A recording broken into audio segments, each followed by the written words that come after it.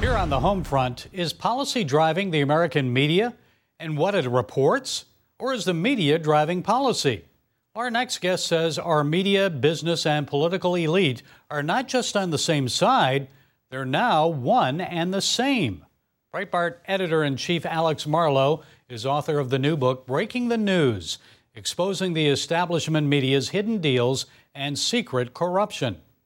Alex, thanks for joining us. So how has this happened that American media, politicians, and business elite have merged into this corrupt force that is now driving our society?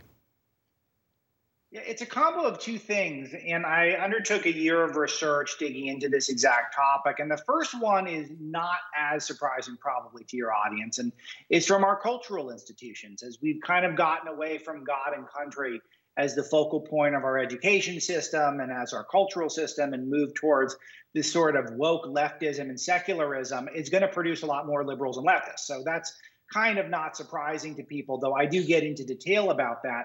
The thing that was really shocking to me, though, when I dug into this over the course of a year, was the corporatism, the nature of how many of these companies are designed to report news, not just news from a liberal perspective, but from news that benefits a globalist international perspective that helps their business climate, which is pretty stunning. But if you think about it, it makes perfect sense. If you look at ABC News, it's really part of ABC Disney, which is mega interests overseas, including in China. How about NBC, which is really NBC, Comcast, Universal? It's all these mega conglomerates with globalist interests that really don't focus on American values and even what's in the best interest in reporting to the American public.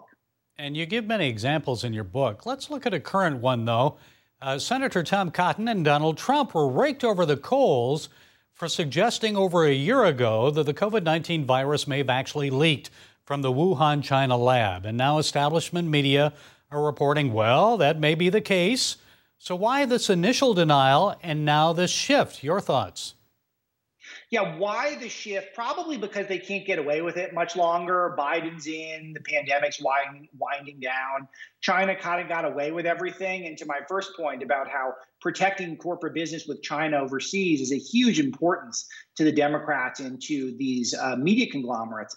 But I do think right now what's very interesting is all of these sides were rooting for the pandemic to have originated from the Wuhan wet market or elsewhere. Fauci, who had funded that Wuhan lab. Biden, who wanted Trump to be wrong about everything. All of them were hoping it was just the wet market, some sort of fluke virus. None of them wanted it to come from that lab. Now, we don't know for sure if it came from the lab, but we do know there is not sufficient evidence to suggest at this time it came from the wet market, and the lab was right there. So it stands to reason it's a reasonable option. But if you saw the censorship, literally people getting thrown off the internet, thrown off of Facebook for suggesting it could have been the lab, I do believe it's because of these vested interests that it was so important for them to prove or to at least suggest that it couldn't have been something that was China's fault. Because if it's China's fault, then there have to be consequences for China. And if there are consequences for China, that hurts global interests for the businesses. Well, back to China in a moment, but you write extensively about the Trump-Russia hoax. For 3 years, members of the media, especially Rachel Maddow, were obsessed with Russia, Russia, Russia. And then they shifted to Trump's alleged quid pro quo with the president of Ukraine. So why this obsession, Alex? We now know, in fact, that none of this proved to be true.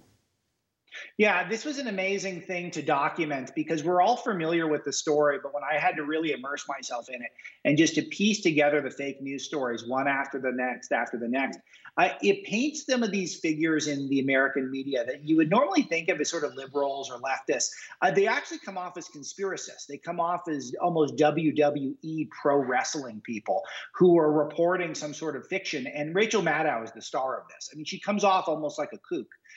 In the book. And I know she's a very bright person. She got a Rhodes Scholarship, so she's got a reasonably high IQ. But she kept peddling to her audience this phony narrative that Robert Mueller debunked. But then they stuck with it, and they stuck with it. And to this day, you'll even hear people like Adam Schiff, for example, cite the Russian collusion hoax as if it wasn't a total fraud. And it just shows you how many people in our media are living in an alternate universe.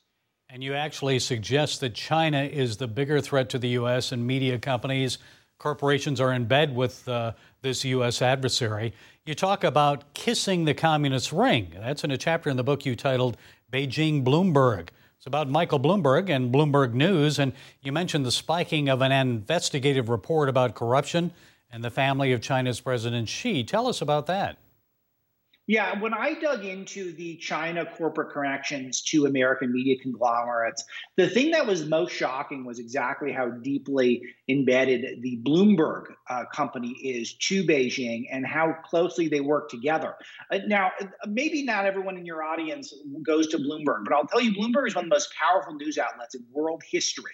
And that's not an understatement. They almost have a monopoly over financial news. So when the world looks at financial news, they see it through the lens of Bloomberg, which is led by Michael Bloomberg. And Trump made fun of him and called him Mini Mike, and it was hilarious, and we all had a good laugh.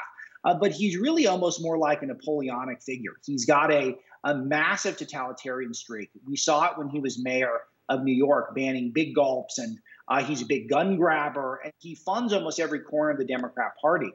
But he's also really gone out of his way, including flying to Beijing and literally meeting with the top propagandists in Beijing in order to preserve the business interests of Bloomberg LP, which is his gigantic business news company. And when he's come back with these contracts that allow him far more access to any other American competitor. And he is able to get all this news and to be able to sell product into China, et cetera. But what this does is it ensures a certain level of obsequiousness to the Chinese regime, and that includes excluding human rights abuses in China, mass amounts of pollution in China. I document it all in the book, but it's pretty stunning how far Bloomberg is willing to go. And not to mention our politicians as well, maybe our president, Nancy Pelosi, and their connections with China. Okay, there's a lot more that we could discuss, but we're out of time, Alex.